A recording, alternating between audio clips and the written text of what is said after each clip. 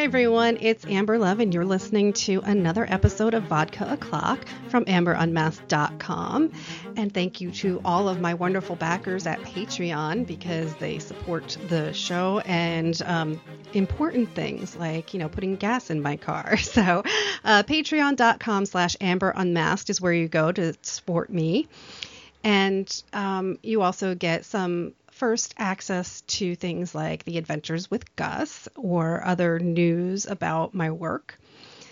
And so I hope you've been enjoying The Adventures with Gus, actually, because I'm working on combining those into one easy-to-read file so that people who don't feel like reading through blog post, WordPress type stuff can read it somewhere else. So joining me today is my old friend George O'Connor, and we're going to talk about comics and indie comics and life in comics and how sometimes you can go mad from comics. So George is here, and we're going to talk about Baby 2, which is his new Kickstarter.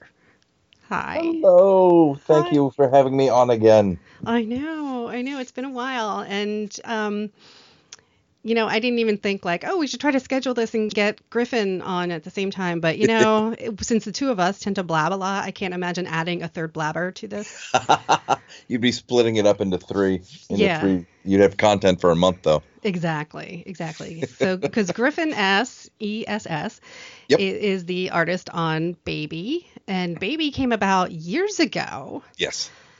So now there's a Kickstarter for Baby. There is. This has been a long time coming, and I'm so excited to be here. This was the second book that Griffin and I did. The first book was called Healed. It was a 5-issue series about what would happen tomorrow if all life-threatening disease and illness went away today. And that was one of the best stories ever, by the way. Thank you. We still bring it to every convention we go to, and it is still finding new fans, which is fantastic. And at this point, because we've been doing it 7 or 8 years, we will get people bringing other people to our table. Like we saw you last year, and this is my friend, and I wanted to show him her the book, that type of thing. Which is just, that's just the little fuel that you need when all the other stuff has you down a bit. Like, those are the moments that they actually happened. They weren't manufactured. And you kind of hold on to those moments of, like, when you're feeling down. It's like, yeah, but on the other hand, I literally watched this woman pull another woman towards our table and put our book in her hand and made her read it right there. It's those little things that, man, you just try and remember, because probably like we'll get into, this is a roller coaster. Even the ups are filled with dips. But yeah, so Healed we did, and we wanted to do something afterwards. I would say we were maybe a little psychologically exhausted because Healed got heavy often. Right. And so I think we just wanted to shake it off a little bit, and we wanted to do something lighter, a little more fun. And in the same brainstorming session that we kind of crafted Healed, we had this idea for Baby, which started out as, well, what if all of these monsters that destroy Tokyo and all these other cities, well, what if they're not big evil monsters? What if they're just bad at walking on land because they've never walked on land before? And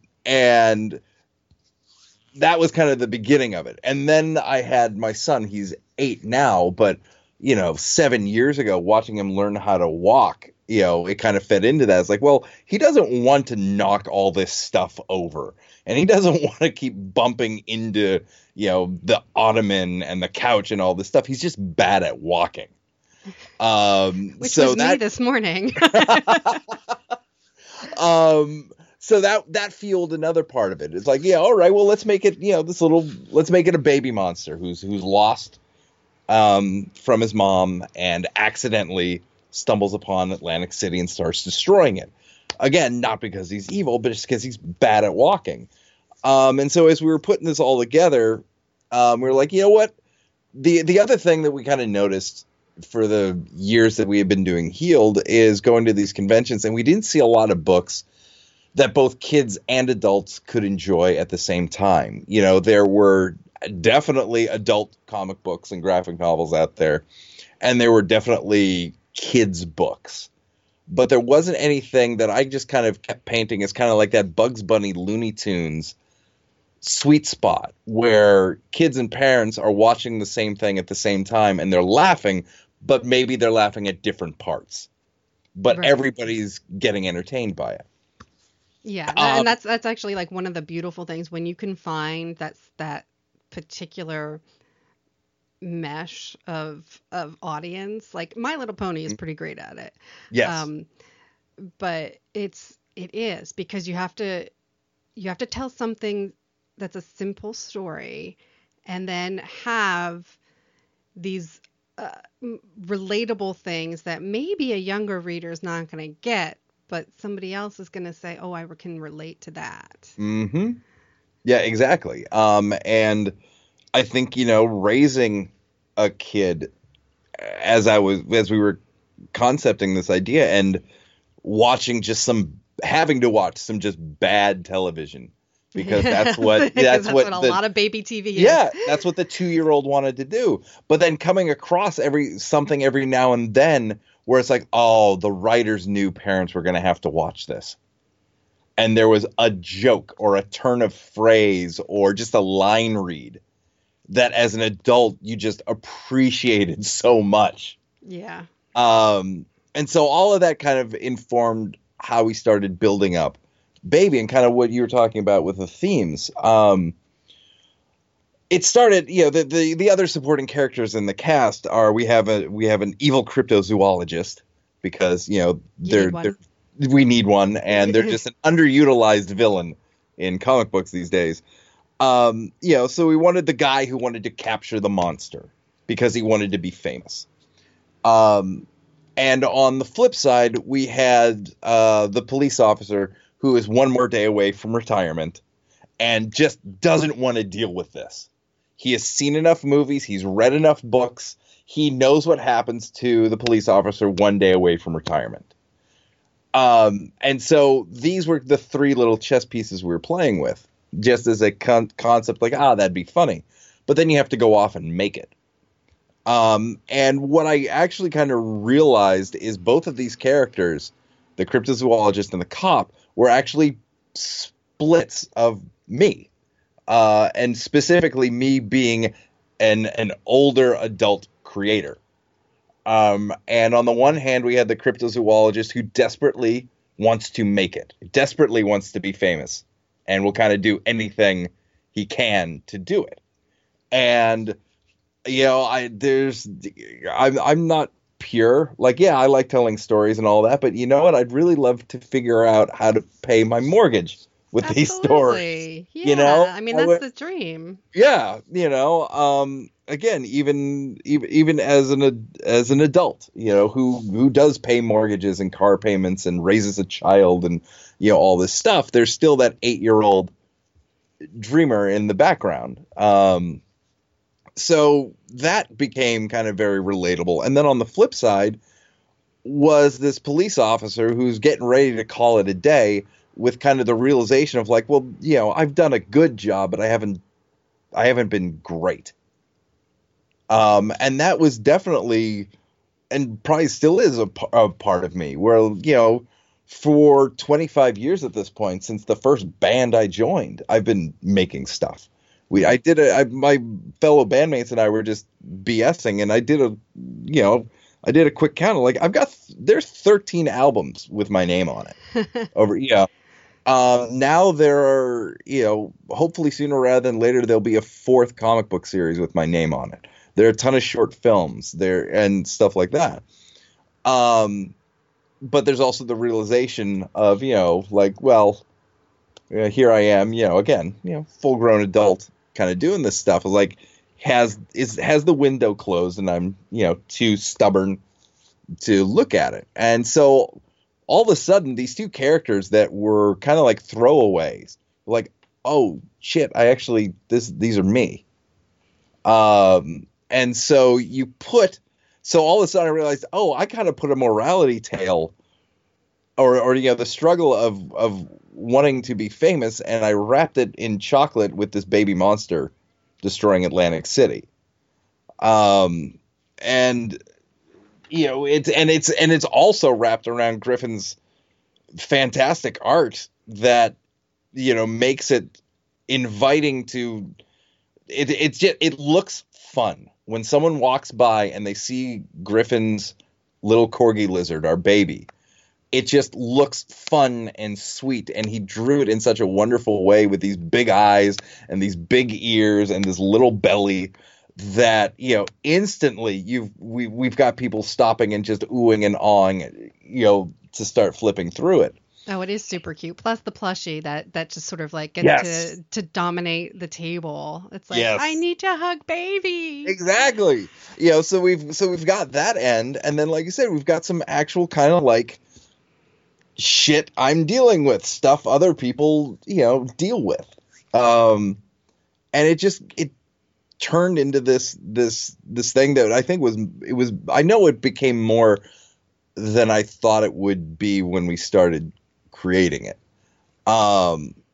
And there's a part of me that got caught up in my own head where it's like, I do love the story, I do love these characters, I do love the book, but it's not as heavy as, say, a Healed is. So there was part of me that's like, oh, well, maybe it's not as worthy as Healed was.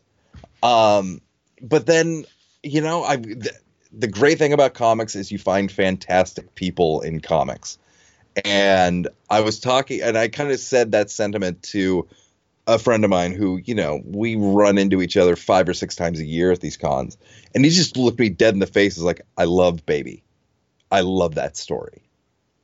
And to kind of hear him say that, it really kind of like turned on a light in my head and shut off some others. It was like, stop, just stop making excuses. It's a good story. It's a fun story. It's a story I love with all my heart, and I want people to discover it.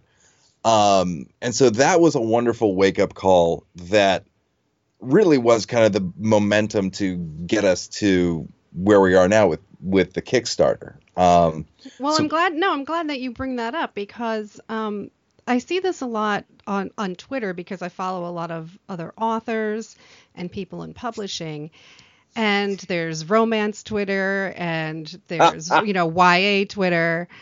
And these are genres that are constantly fighting for validity and acknowledgement. And I mean, do you remember, I can't even remember which award it was, but a comic book, one of the Neil Gaiman books, like, won some big prestigious literary award. So the next year they changed it so that comics would never be eligible for that award again. That's because right. Sandman, it was like right? Yeah. So it was like this loophole. And it was like, but, it's a story. There's story here. And so whether your comic or your book is YA, or, if it's a kid's book, or if it's some, like you're doing all ages, then you mean that it's fit for everybody. There's absolutely no reason to shit on yourself about that. Right.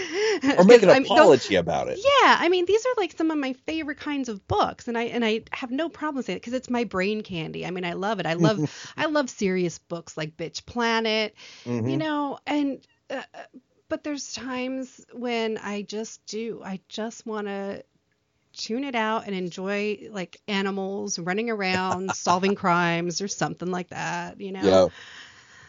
And like you said, this is a monster. And so lately, with the Adventures with Gus and, Oliver's detective agency, we've been writing about things like the Jersey Devils and and having fun with, learning about cryptids that might be in this area, or why aren't they in this area? And then making up stories about, well, this one came over on a boat from Germany, and, so. Oh, and it's a blast to play in those sandboxes. Absolutely. Yeah. And it's, and that's what's fun, is when you can take things that are like fictional and non-fictional and then like mash them together. The historical fiction stuff is great, because you've set yours in real life, Atlantic City, where I just was for the weekend. And since Baby, I remember, the story of Baby being born all those years ago. Yeah. We've been through Hurricane Sandy and then, an ass ton of other storms since then.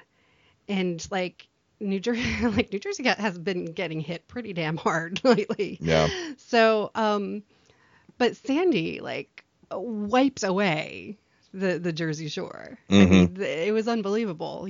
There's like a carousel or a roller coaster that's sitting out in the ocean and stuff. And people wanted to take it down, and other people were like, no, leave it. It's kind of awesome to see that there.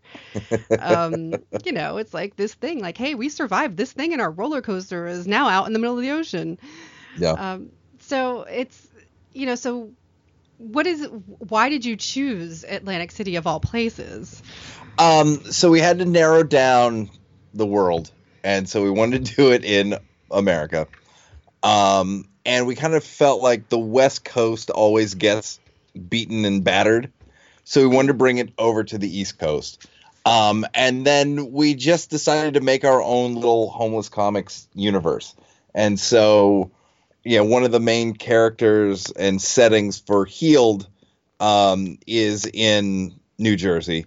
Right, because we are the land of pharmaceutical companies. Yes, so. yes. It was amazing to do that research on. Yes. And so we decided to keep it in New Jersey. We didn't want to do New York because that was, that's, of course, New York's going to get destroyed. Poor New York always gets destroyed. Sure. So we just brought it down. And when we pitch it as kind of like, Atlantic City getting destroyed in the most adorable way possible, there's a connection and there's a smile. A lot of people maybe like yourself, like, I'm from Jersey, it should get wiped out. But yeah, we had to put it somewhere, and so we thought it'd be fun to put it there, not realizing we would actually hit a resonance with people. So that was, again, just a fun little X factor that you can't plan on. Yeah, I think it's fun. Yeah. I mean, I usually end up inventing cities that are in real places. Like I'll have like the county will be a real place, but I'll just invent the city. Sort of a mishmash of the two. Yeah. Mainly because I will feel the need to like, well, I need a coffee shop right here on this corner for this reason. And, and you don't want anybody coming back going, that coffee shop's not there. Yeah. And some people could be really picky. I mean, like, if Atlantic City is something that's so well known. Yes. Like the Monopoly board is made of Atlantic City, and so somebody would be like, that doesn't intersect with that. If they were, like if Griffin put the wrong street signs on something. Yeah, we just kept it at we did make up an aquarium. Nice. Off the top of my head, I don't know if there's an Atlantic City aquarium. I actually thought, because back when they were building, they were talking about, building this big aquarium and where should it be? And I was like, why on earth would you not have it on the coast side? Instead, They put it in Camden. And it's like, okay, yeah, maybe you're close-ish to Philadelphia and all, but why on earth would you not put an aquarium on the coast side? Right. It just seemed like, I don't know, a mind-bogglingly stupid choice. And it was a cute aquarium, Yeah. But, and so, yeah, the Adventure Aquarium, is that? Yes, that's the one, yeah. They have a very nice opportunity to just sit on benches and look at sharks. Yeah. Sometimes that's just the zen you need. It is, and I'll tell you why, because you and I were talking about Baltimore and how much fun that is. Yep. The Baltimore Aquarium, at the part where you can see the sharks, is this strange corridor, and there's no place to sit and chill out and just watch them. And so it's like, I want to just park my butt and watch the sharks. And contemplate life. I do, it's just so serene. The world's most perfect killing machine, just stuck. I know, just being pathetic and going in a circle and like, oh, look, here's that girl again. Oh, look, now there's a kid licking the glass. Oh, but you see those, you got to terrify those. Absolutely. Yeah. Like when the hippo will come up and like photograph. Yes. Yeah. What was the one I saw recently? I think it was a lion. Yeah, absolutely. A kid getting way too comfortable outside the window, outside the glass of a lion, and the lion had just had enough, and it was glorious. That's awesome. That's funny. I hate being scared, but when I see somebody else scared, I'm like, all Oh, right. sure, yeah, they're fine. They wouldn't put this on YouTube if it was No harm came to the child. just a good life lesson. Exactly. And that is an important life lesson. Like, hey, maybe don't stand so close to the lions. Yeah. So we just on a much smaller scale. Again, I'm just gonna make fun of my son because he's not here, and I don't know if he'll ever hear this. There you go. One of the greatest things our first dog ever did was it taught Logan a lot about how not to treat dogs. Samson was a very chill Shih Tzu. So like he would give everybody their space, but there was this one day, 1.5-year-old Logan decided, you know what would happen if I put my finger in the dog's butt? And quickly he found out that, oh boy, I should not do that. So this was at this point 7 years ago, and it is a memory he still has. Oh my God. And I think is one of the reasons why he is so good when approaching new dogs. That's absolutely. Because it could have turned out differently. He could have suddenly been terrified and then had a phobia of dogs the rest of his life. But it turned out right. Well, luckily it was one of those it was clear black and white. Oh, I just shouldn't do that. Mm-hmm. I know why this happened. I was in control of the situation. I'm telling you, man, kids are the best. I can't wait for his wedding to unleash all of these stories. Oh, that's superb. Well, yeah. Plus you got it in the comic form, sort of. You can, and that's a good thing too. You can also like throw together a present like that for, his graduation or something. Go, here's all the stupid shit you did. Yeah. And it's been it's been neat to have him around where he's basically my test audience for this stuff. Well, that's good. Do you actually enjoy reading this? And so again, kids aren't going to lie. So, right. At least not well. So yeah, that's been kind of fun to do with him around. And, I don't know, you try and think years down the road, but you kind of hope like, yeah, maybe this is a seed. He sees dad working on stuff and, with his friends and making stuff. And, maybe that just puts the bug in his ear that, this is a thing that you can actually do. Well, this is interesting, though, because you're a dad that does a lot of stuff. And, half of that is, creating. Yeah. And, dad's gets to be a heavy metal rocker and sometimes he gets to be a comic book writer.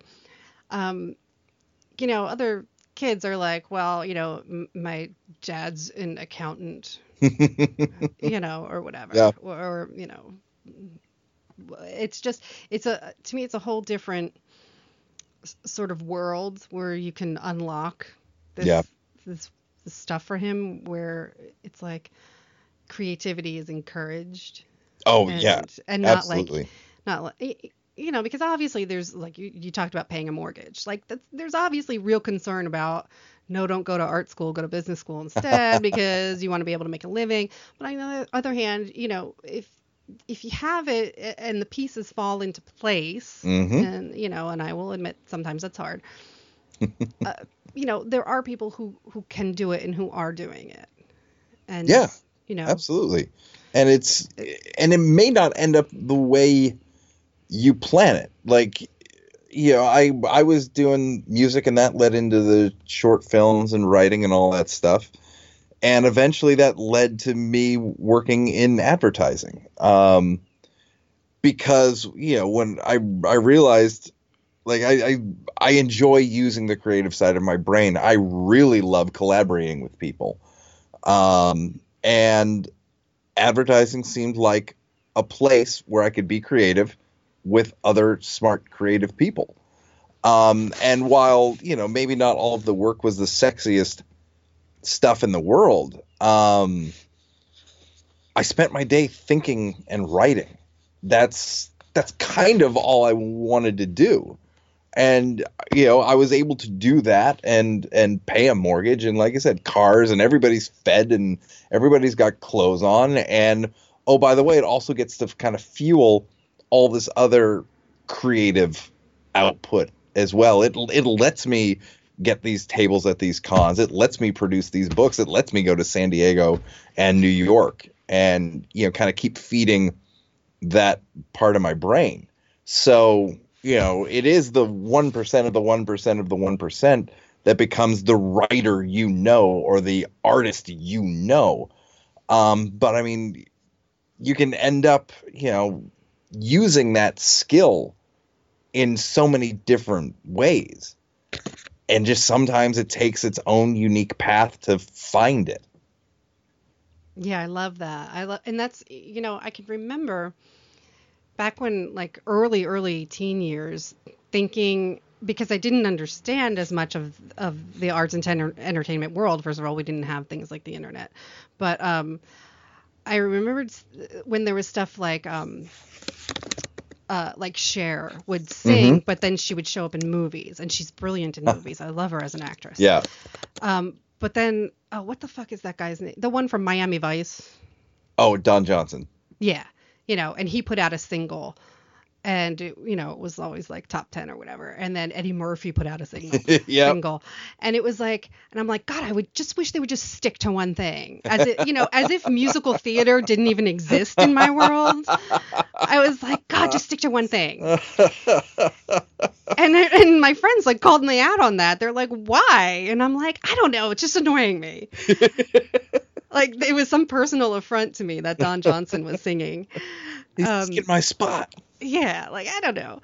And then, you know, and then as I got through high school and I started getting involved in doing the set work and stuff for different theater things and whatever, and fashion shows and all that, then, you know, then I got to see people who were like, oh, they're normally like the soloist of the choir, but now they're on stage and, you know, acting, or the class clown would actually be on stage and be a serious part, you know, like when Robin Williams did serious parts. Yeah. And, you know, and they were brilliant. And, so it's just this goofy thing now where if somebody asks me like what I do, I'm like, I don't have an answer for you. Yeah. Like, I just really don't. I'm like, I don't know. What are you looking for? I think most people are just looking for what is your paycheck? And that's a different thing than what do you do? Yeah. Like, to me, what I do is a long list of things. And there's a part, you know, I think we might be similar in the fact that we're not the braggadocious creators, you know, for better or for worse. And so it took me a long time to just embrace and accept the fact that, no, you know what, I'm gonna call myself a writer, I'm going to call myself a musician, because that's what I am. And I mean, I've kind of just like, what am I? I'm a creator. I just create shit. Because that's you know, what I started saying too. Yeah. Because, you know, there was the, you know, dark times of the soul that, you know, you kind of realize, oh, okay, that Rock and Roll Mansion isn't going to come over the horizon. And that was like, I think I clocked into like about a year and a half of me kind of like staring up at the ceiling going, well, what the fuck now? And, you know, yeah, but you know, all those rock and roll stars, all they're making money off of now is being reality TV stars and having their lives torn apart, and, you know, that god awful nonsense. Yeah. But it was it was that thing of like, well, look, I've got 11 guitars in my basement. I've got, you know, all of this, you know, music stuff.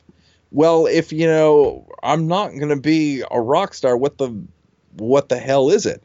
And it finally getting to the other side of it, of realizing, okay, you know what? I enjoy this. I truly like you know, to go over dramatic. It feeds the soul. It makes my heart happy to create this stuff. And if this is what it's going to be, then so be it, because the idea of not doing it feels so much worse. Absolutely. Than, you know, just going, well, that was it, and wrap it all up and put it away. And it's led, it's led to some actually like some great freedoms. The current band I'm in right now is called Swarm of Eyes, and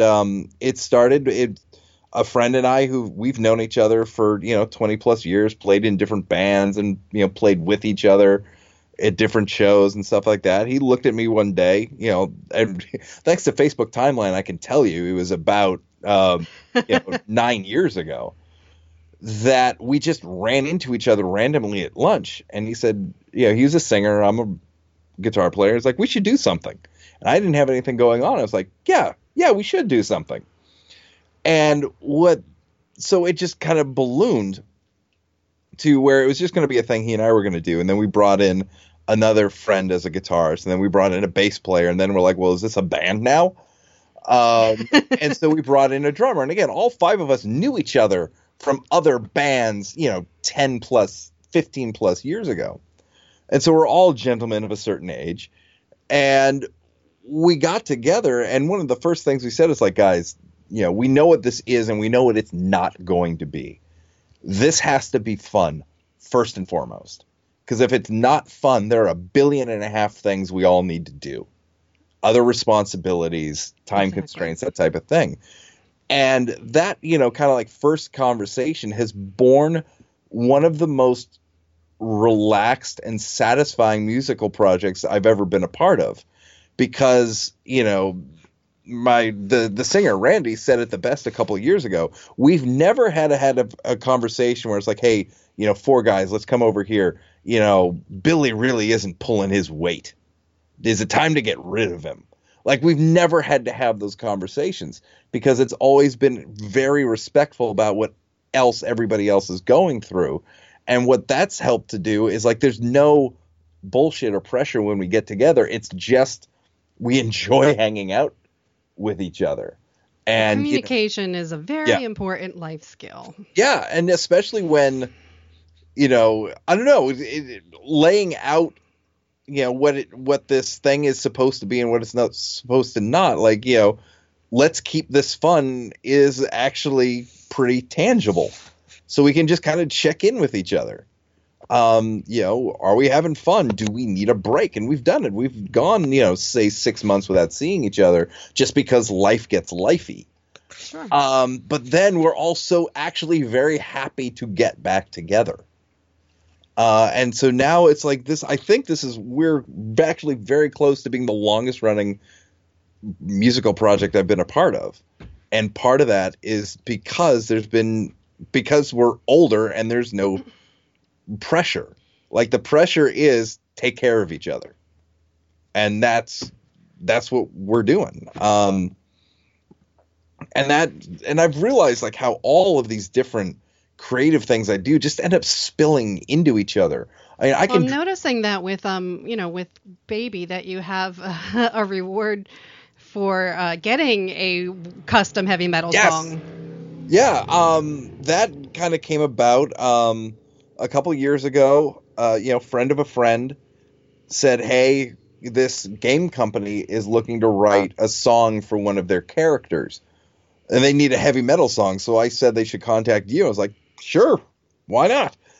And so it went really well. And the guys over at Comics Tribe, Rich Duick, Joe Mulvey, and Tyler James, they've got a new project coming out. And they reached out to me and like, hey, we want a theme song for our comic. And so I was kind of looking at these opportunities going, maybe there's something here. So I kind of launched this thing called Making Metal with George. And it's I am here to be, write custom heavy metal songs for you. And, on the one hand, on the serious side, please note the finger quotes, I'm writing, songs for video games. I'm writing this song for the Comics Tribe guys for their comic called Wailing Blade. On the flip side, I got contacted by a friend of mine as a Christmas gift. She wanted to write a song for her brother's cat. I was just going to ask you that. Oh my God, that's so funny. I was like, well, so what if my topic of choice is my cat? Then I will love you. So it's, she's like, he really likes this band Amon Amarth. I'm like, well, I really like that band Amon Amarth too. and we want it to be about the cat. I'm like, tell me about your cat. And so she sent over like a 3-page document about her cat. So again, if we're talking about Venn diagrams smashing into each other, so she's well, I mean, this is just very Iron Maiden of you, by the way, because they could just take a topic like that, something obscure, and turn it into the most epic and precious harmony. And it's amazing. Yeah, and that's what I ended up doing. So, like Amon Amarth is all Viking metal, so it's all about Loki and the old gods. I'm like, all right, half of this story that she's telling me about the cat is how the cat will like stalk people for the perfect moment to steal their food. I'm like, well, that's it. This cat, we're writing a Viking song about a cat who stalks people. And Vikings had cats on ships. Yeah. And so, so again, there's this 3-page document she tells me about her cat. So now I'm engaging the copywriter side of my brain, where the client is saying, this is what we want to do, and this is how we want to say it, and here's all the information about the thing. And my job is to go through all of this and figure out what's the most important part for the story. Well, that part of the brain engages as I'm writing the lyrics to this song. And so all of a sudden I've got, what is one of my favorite songs I've ever written is about this cat that I've turned into a Viking god. I think that's brilliant. I mean, it could be helping, pull the chariot of Freya. And yeah, exactly. So it's a little warrior cat song. But the joke is I took it very seriously. Like the music, again, written very seriously, something that I am proud to put, my thumbprint on, something that was actually a lot of fun to write.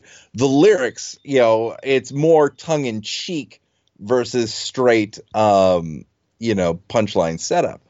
And then I got a while after that, someone said, I've got 4 dogs. I kind of want to write a song about like the 4 horsemen of the apocalypse, but they're my dogs. And I'm like, I am all over this. That is so brilliant. And so, trying to think about this new puppy that we have, I'm like, okay, you know what this song is about? It's about how these creatures take over our lives.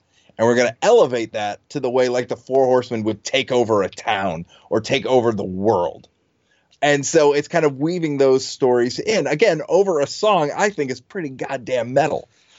I love that the Twitter, though, the black, what is it, death cat metal cats or something on Twitter. I have to enter this now and try to find. I know, I'm doing this. Yeah, it is. Okay, so their actual it's black metal cats, but their actual handle is at Evil BM Cats. And it is like the most fabulous of the Twitters for cats thing. Oh yes, because they get the cats that look all, it's the portrait of them looking serious. Yes. And their brows are down, and then they put these captions that are just the most hilarious things. I love it. I absolutely love it. So yeah, it's, like I said, it's all this Venn diagram stuff crossing over. And like I know as a creator and as a team member, comics has made me a better collaborator, because comics is all about talking and communication. But the other flip side is then getting out of the way of your partner and letting them do your thing. Like you each talk about the target you want to work towards, but the way it works best is when everybody is given the room to kind of like find their own way there. Like and that realization in the comic book world made me a much better collaborator in the music, in the band, where I think I kind of went like, this is what I have in mind, so this is what you will play, versus this is kind of what I have in mind, go. And then if I need to nudge a little to left, a little right to kind of keep them, on target, I will. But outside of that, it's like, I want to see what you come up with, because what you come up with, bass player, what you come up with, artist, will be so much better than what I have in my head. That's why I love working with Thomas Boatwright. Mm-hmm. We know each other so well that I'm just like, all right, this is what I have. And if I've, couple times I've ever had to give him anything like a script, he'll be like, okay, but I'm changing this. I'm like, go ahead. I'm Right. like, I know you. I know, the point is just, that's the story. Like, just get it out there. And when we do book covers together, I'm like, here's the idea. Like the last one, I was like, I'm like, it's about scarecrows that go around murdering people. I'm like, I just want a scarecrow on the cover, come up with something. And he's like, the epitome of creepy shit. So Yep. I knew I would get a really knockout cover. Yep. And it's fantastic when you have that. Now, is Griffin doing your colors also? Yes. Okay. Yeah, Because yeah. that was one of the things, like when you're talking about let everybody's vision come through at the same time. Because Image Comics did a variation. They did an issue of Spawn. I can't remember which number, but where it has like 8 different variants because there's a black and white one by McFarland, Yeah. and then there's all of these other colorists got to have their chance at coloring that same image. That's awesome. So it's really neat if somebody's really into that kind of like very collectible type of stuff. But I mean, even just looking at the JPEGs online, it's just so cool to see all these different ideas. Some people had it during sunrise, some people had it during the middle of the night, someone put it during a snowstorm, and it's like, gosh, all that stuff that's just coming from the final piece of the pie. Yeah, when there's no letters involved. Yeah. I'm saying, this is. Yeah, it's they're all starting from the same place, right? The same piece of art, the same, maybe write up to go with. And then you just get to see how everybody just has their own idea based off of the same information. So yeah, it's wonderful. I mean, the number of jokes or stuff like that in Baby that Griffin put in there that absolutely was not in the script. He's got these little like side stories in the background about we've got our story and Baby in the front, but if you watch over a couple pages in the background, there's a whole nother story of like a shark chasing a fish. Oh my God. And that wasn't in the script. That wasn't anything we talked about. That was the artist looking at a page going, I think this would be funny. And I always credit other people for making me a lot funnier than I come off. I'm like, no, I'm like, yeah. I'm like, that's, I want to be funny. And then somebody like Kevin Freeman or Joe Sergi will come along and they'll punch up my jokes. Yeah. I'll be like, God, you guys make me so much funnier.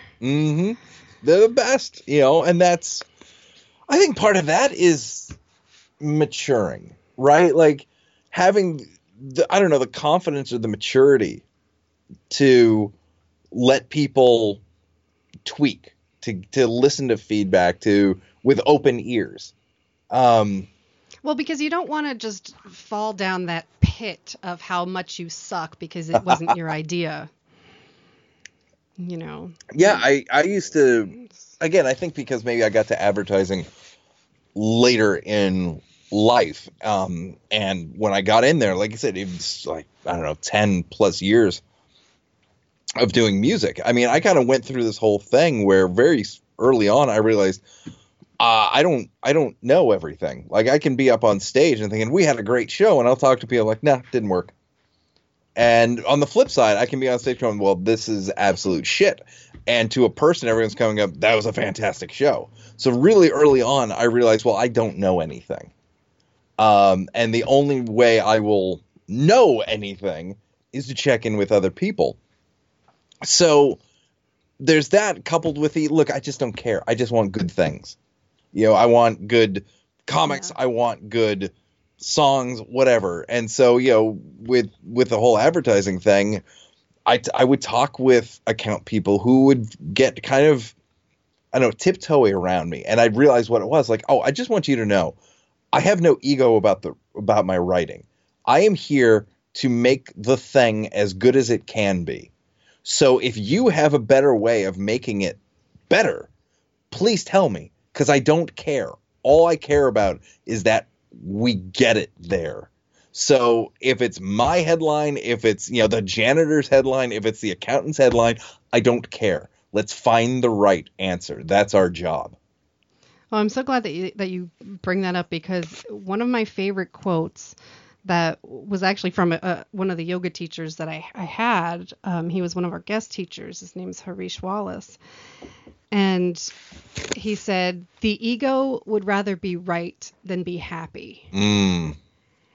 And after listening to him for 6 days, that one quote I wrote down, I turned into a little, like image meme thing, and I go back to it over and over again, because it's true. Yeah. Like your ego can get really in your way. Like obviously sometimes it's necessary. It gives you some confidence and lets you know important information, but on the other hand, there can be too much. And yeah. We already have plenty of people like that visibly in the world. So pull your reins in. Yep.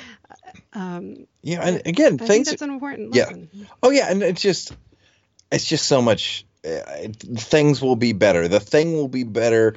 Your experience will be better. Your relationships will be better when you kind of realize it's not about you. It's about the work. And you will look like a star if the work is good. Whether you had all the things to do with it or 20% of it. And if the thing's bad and your name is on it, who cares? Well, that depends on how on how much is put behind it, because like you and I are indie people.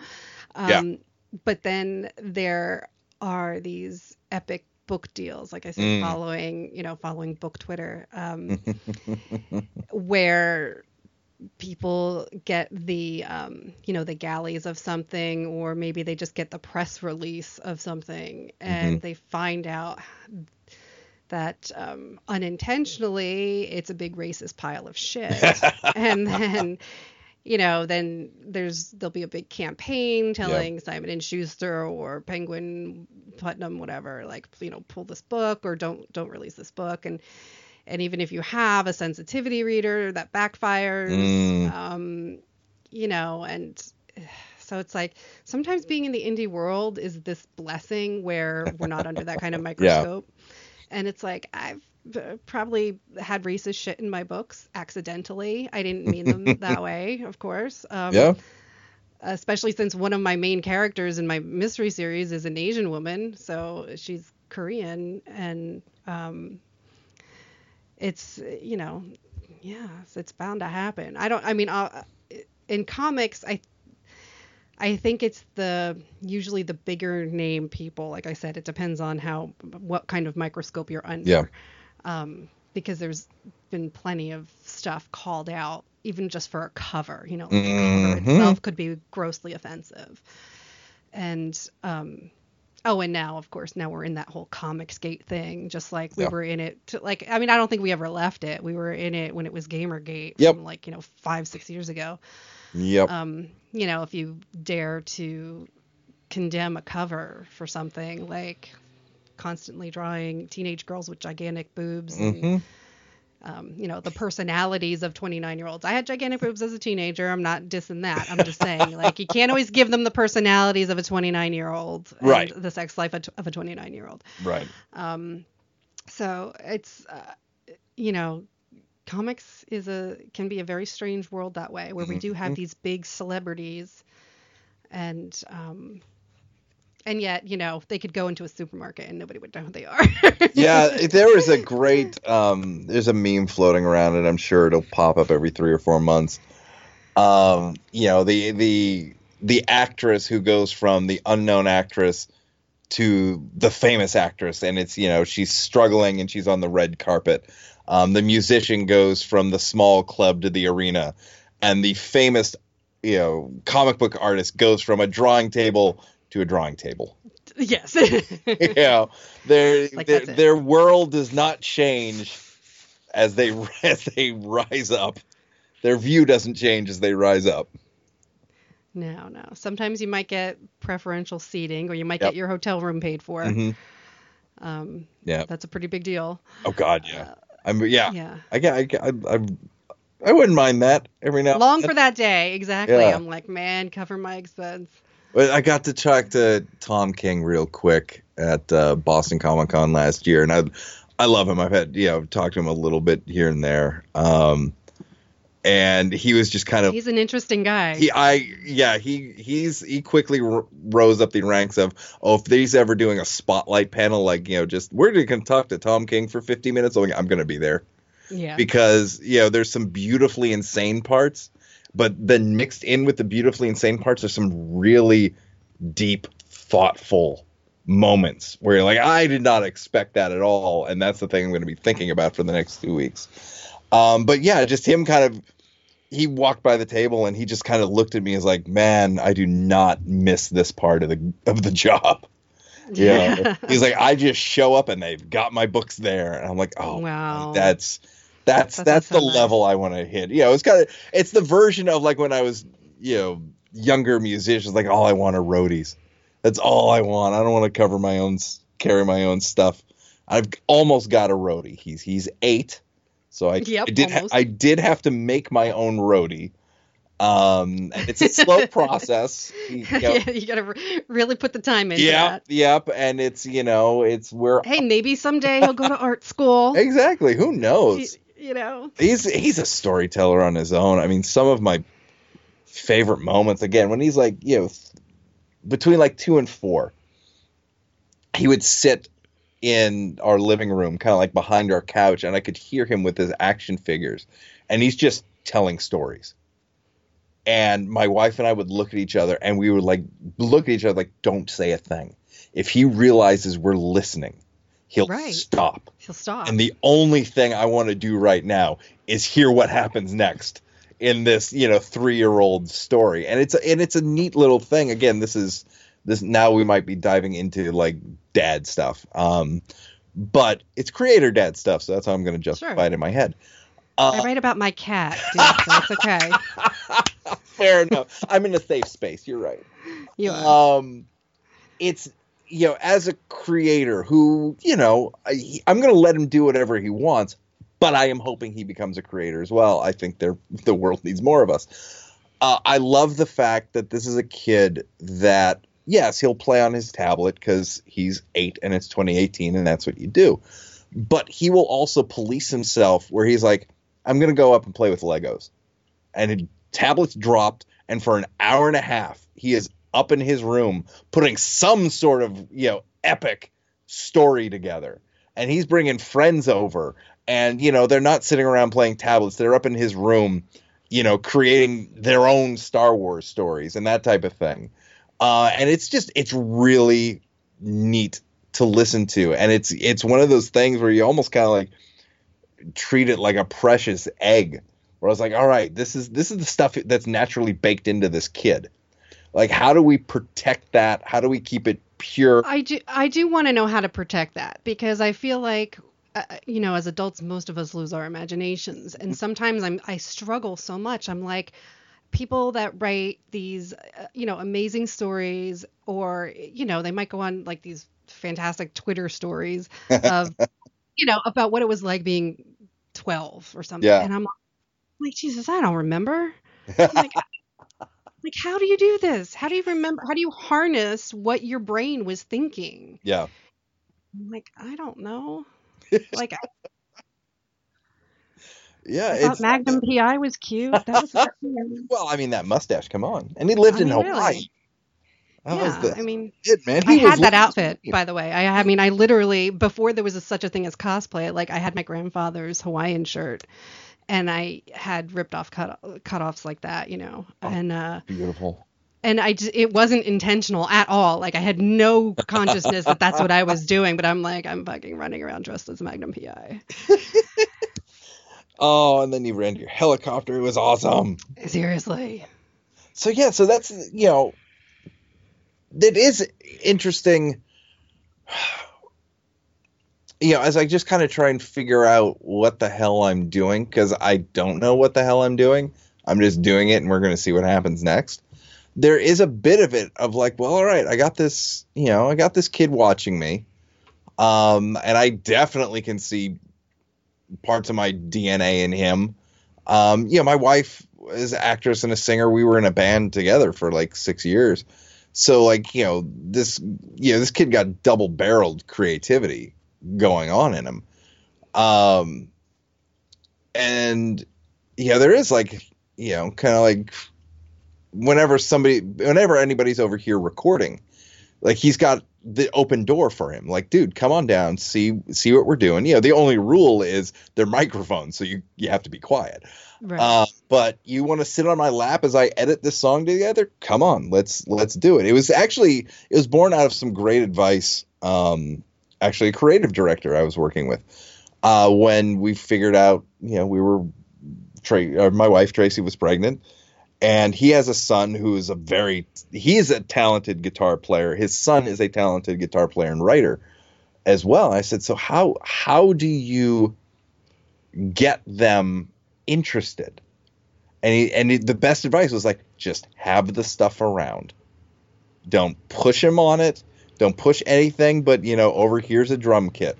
Over here's a bass. Over here's a guitar. If you want to play with it, go for it. It's yours. Play with it. This isn't daddy's stuff you're not allowed to play with. Please don't bang it around. But, you want to play on the drum kit? Go for it. You want to see how I edit a song together? Sit on my lap and I'll show it to you. And it's just seed planting that, who knows, in a couple years, 10 years, we'll see what comes out of it. But I mean, one of the things I definitely didn't want to do, because I think, you, I, and anybody listening to this, we've all got friends who said, oh, my mom made me take piano for 12 years and I hated it and I stopped. But man, I kind of wish I kept going with it. Mm-hmm. And so that's been, our kind of philosophy is like, I want a drummer in my house. That's the only thing I can't do. I want to jam with a drummer. And you know what? I would love for it to be my son. But the last thing I'm going to do is make him sit on a drum kit an hour. And force him. Force him. Because that's the quickest way to kill any interest in it. I think maybe one of the reasons, I still do what I do and I'm still playing guitar and actively writing 25 years after I picked it up. And weirdly, like, of my high school friends who were much more talented than I was, I'm the last one standing of, who still, even recreationally plays.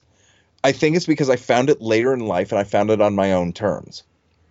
And I've kind of never forgot that. So it's just showing him these things that, these are things that are possible. This comic book in my hand, I wrote it, Uncle Griffin drew it. It's, it's not kind of like this weird thing of like somebody out there made it. It's like, no. You have dinner with the person that made this every night.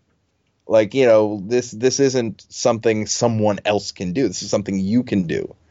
Here's the music that, Uncle Jeff and Uncle Randy and Uncle Derek and Uncle Tommy do, it was kind of neat last year. We finally did like an all ages afternoon gig. And so, like Johnny Karate. Yeah, exactly. So he got to see us kind of do our thing live. Like, here's, this is real. This is obtainable. And that was just kind of neat. I have zero idea where I was going with all of this, other than to let you. Just like you said, letting the kids discover Yeah. and have that discoverability.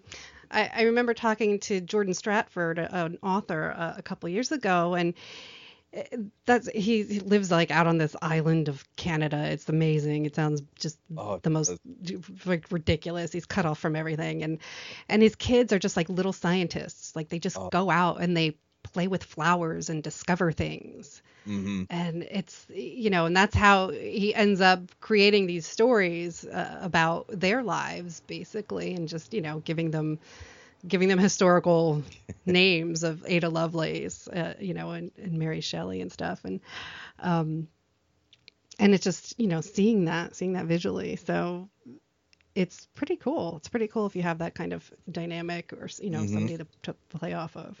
Oh But yeah. now, but before I let you go, though, I do want to know about your, what is keeping you excited in comics or television or, You what are you reading these days? I realize this, what I love Do you about have no time? Oh, no. I have a short amount of time. So, Okay. and luckily Tracy and I kind of share a big crossover of stuff that we like. So, we do have limited time to watch TV. But we are, as a family, we are excited that Legion is back. That show is just wonderfully bizarre. There is, I'm a huge Bill Hader fan, and so he's got a new show on HBO called Barry. That is about he plays a hitman who is disgruntled with life and ends up taking an acting class, and now he wants to stop being a hitman and become an actor. Oh my God, that sounds fantastic. And like I said, I love Bill Hader. It's not funny, haha, but it's funny. Dark, funny, yeah. Yes. And so very excited about that. What is it? AP Bio is the new Patton Oswalt show with, I'm blanking on his name, from Always Sunny in Philadelphia. Charlie Day? Not Charlie. The tall. The other one. Yeah. I don't know. So that's, anything with Patton Oswalt, I'm on board with. So that's the stuff. Agents of S.H.I.E.L.D. I have loved that they have basically said, fuck it, we're going for and just it. Do everything. Yeah. So I've really enjoyed this season. Trying to think what else. I am still a Walking Dead apologist. I'm enjoying it. And while I can maybe see some of the things people complain about, I don't care. I am still entertained by it. I'm trying to think of what else we hit on the DVR. But that's those are some of the highlights off the top of my head. Reading wise, what I realized the other day was, I think one of the reasons I love about comics is there's a constant influx of something new. Always. Like a couple months ago, I was really bummed out because Hawkeye ended and She-Hulk ended, and I was really enjoying those titles. But the next week comes around, and Jason Jordan has The Death of Love that is fantastic.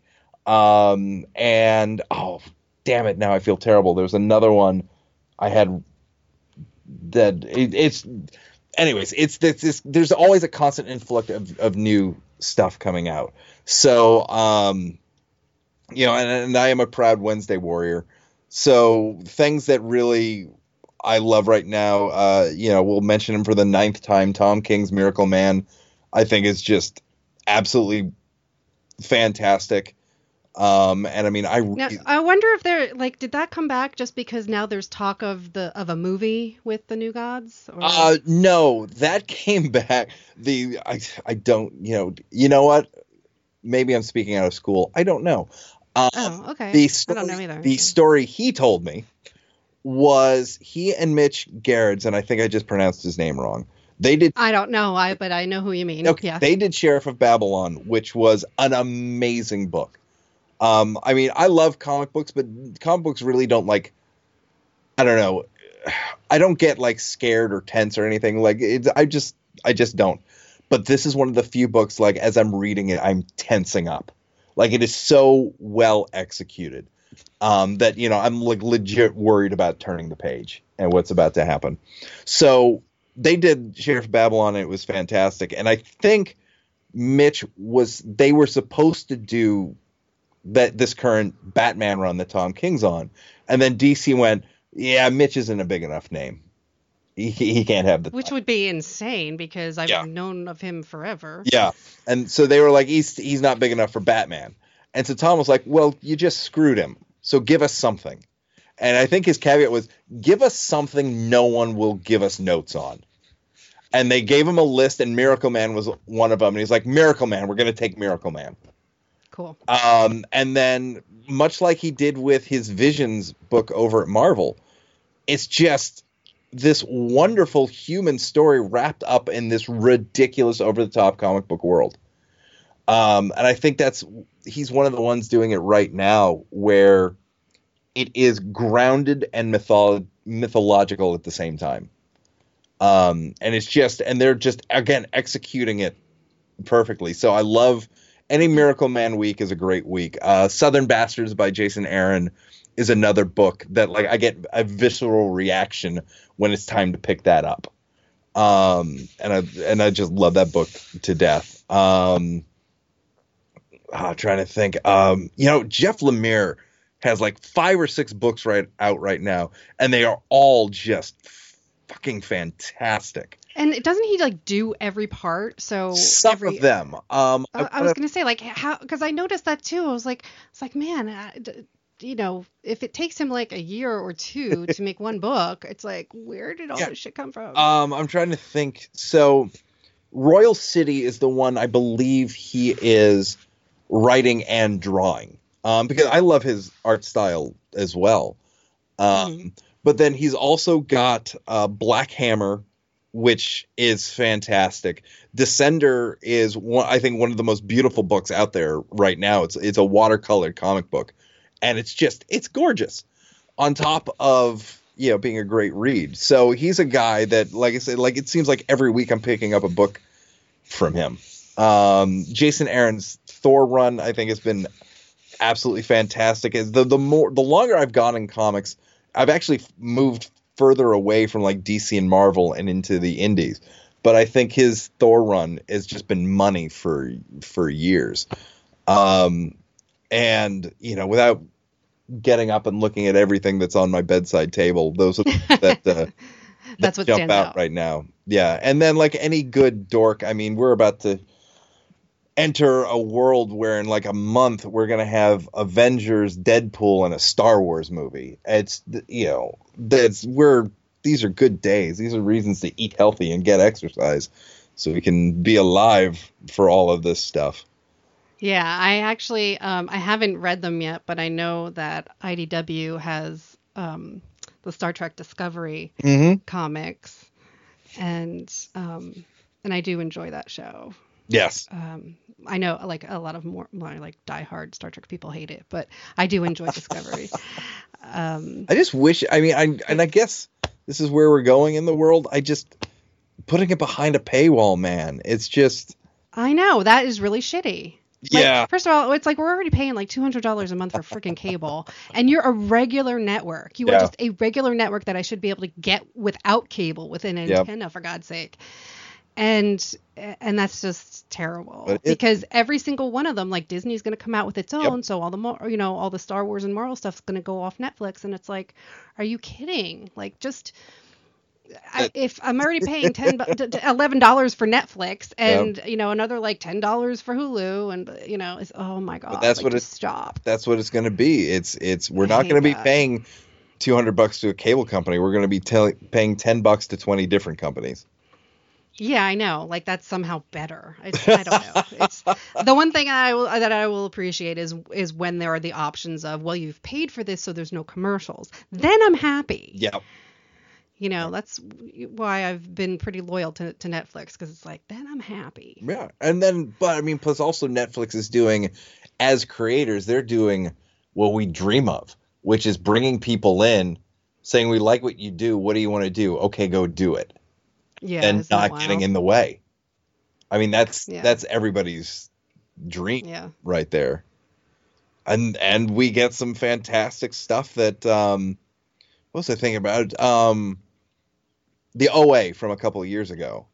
I mean, I was watching that just in awe, because it's like, this is a show that would not live anywhere else. Despite how successful Stranger Things is, I don't think that is a show that could have survived outside of Netflix. Yeah, it's like a cult. For people with their Stranger Things. Yeah, and like what I really enjoyed about OA, for as weird as it was, and I can understand how it lost people, I think if it was like the first show I saw on Netflix that realized, oh, we're on Netflix, there are no rules here, and so they would have 44-minute episodes, 110-minute episodes. And it blew me away that it wasn't until the third episode where they told you what the show was about. And that was one of those moments I looked at, it's like, you could never do this type of storytelling outside of Netflix, outside of like the binge world, where, there's no way in hell, like, Fox or NBC would let you go 3 episodes without telling the audience exactly what the show was about. You would have 100 network notes. Yeah. And, Oh, yeah, exactly. And 15 people from above telling you what to do. Yeah. So this is, and I guess, if we bring it all the way kind of back around to Kickstarter, this is a fantastic time to be a creator. The one edge of the sword is, yes, there are a lot of voices out there. So it is. There are. And I actually wanted to remark on your Kickstarter that you set your goal very low. Yes. Because your book is already done. So essentially people are paying for the graphic novel, the print copy. Yeah. So they're paying for the printed version. Sorry, go ahead. No. So I'm just saying, like, you didn't have to, like you and Griffin have already done the work. You don't have to say, well, I already owe Griffin $5,000. So. Right. So this is where you are. We're talking about, we're talking about algorithms here. I've talked to printers. I know how much it's going to cost to get these things printed. But one of the things I wanted to do was, to rise above the noise. On Kickstarter, there's a lot of stuff going on Comic Kickstarter. There's a lot going on. So how do you rise above the noise? Well, you can kind of tweak with the algorithm. So we kicked around, well, what do we think? What's a number we could hit that, is a good number, but we could hit pretty quickly? And so that was the $1,500 mark that we put out there. Because what happened is exactly what we thought would happen. I am so lucky that I have amassed some really supportive friends, in real life, online, just wonderful. It still blows me away. And so we figured, we might be able to hit this in 2 days. And if we can hit that in 2 days, we will then rise above the noise on Kickstarter as a project that is legit, that is going to happen, that has people interested in it, and the creators are working to bring eyeballs over to it. So that was the game plan, and it's neat every now and then when the game plan actually works. And so now, like, the last time Griffin and I did a Kickstarter was probably about 6 years ago, when we wanted to do the second issue of Healed, and Griffin went back to school and my son was born. So, like, all that free cash was gone. And so we went to Kickstarter, and this is when it was picking up traction, but it hadn't fully exploded yet. So people would just kind of spend time and search and find things. And so a bunch of complete randos found us. But it was the last 48 hours of the campaign that I'm constantly refreshing it, hoping, praying we can get over our threshold. Cut till now, we were able to fund the thing in less than 48 hours. And so now this is such a better place to live, where we're just curious on how far we can get it to go, versus praying somebody comes across and plays an angel donor or something like that. That's awesome. Yeah, so you've already hit. So congratulations. Oh, sorry. So you've already hit. So that's a good thing to celebrate. And I'll throw in some quick comic recommendations and whatnot too. Since we're talking about little baby monsters and everything with the Kickstarter for Baby, I'll give a little shout out to the Tea Dragon Society from Oni Press, because it is freaking adorable as all hell. It is unbelievably cute, and I want my own Tea Dragon. I love what Oni does too as well. I mean, that's just they do great stuff. And so they are also doing like a gaming tie-in. So there's going to be like a card game, I think, which is, I believe, in the works. And then talk about fun that for like a variety of ages can appreciate. It's weirdly got some blood in it, but in a goofy way. Was also from Oni, called Dead Weight: Murder at Bloom Camp Bloom. I'm pretty sure that was Oni. I have it filed under Oni. And like you just don't expect it. It's like kids that have to go to yeah, it's definitely Oni. Kids that have to go to fat camp. And then there's like all of a sudden, people turning up murdered. And that's got a big cast of credits. It's Terry Blass, Molly Muldoon, illustrated and colored by Matthew Seeley, lettered by Fred C. Stressing. So it was like a surprising twist to me that I was like, didn't expect this like serious murder stuff, even though it's in the title. And it was really good. Like, it was a good little story. So that is already a whole collected volume that's out. And let's see, what else have we got going on? Action Lab always has good stuff. Mm-hmm. Like Raven the Pirate Princess is like one of the best things. And I talked about Jupiter Jet on the last show, so I'll gloss over that.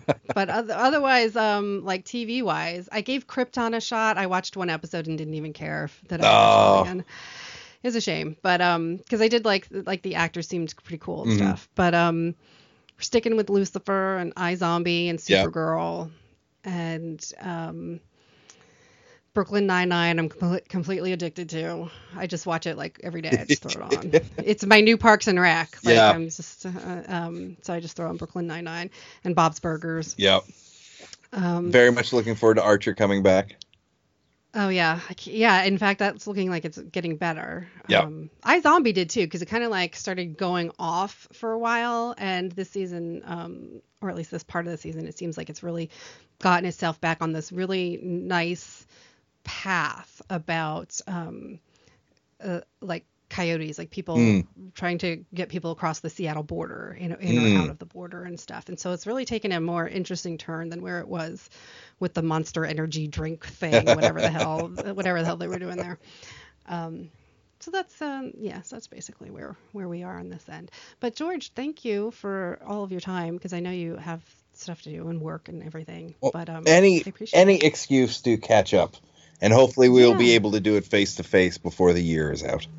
Yeah, absolutely. So speaking of, so where are you going to be, or how do you want people to follow you so they can keep up with where you're going to be? Sure. The website is homelesscomics.com. We've got some free previews of the books that are going on up there, so you can check that out.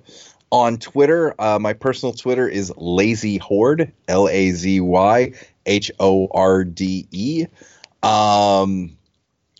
You can find Homeless Comics on Facebook as well. If you're into metal, you can check out swarmofeyes.com, and you can hear some of our stuff there. As far as conventions coming up, there's we were talking about smaller conventions before we started recording. There's one I'm very excited in Concord, New Hampshire, on the April 28th, called the Old School Comic Book Show. We will be at Fan Expo Boston. We will be at Terrificon down in Connecticut.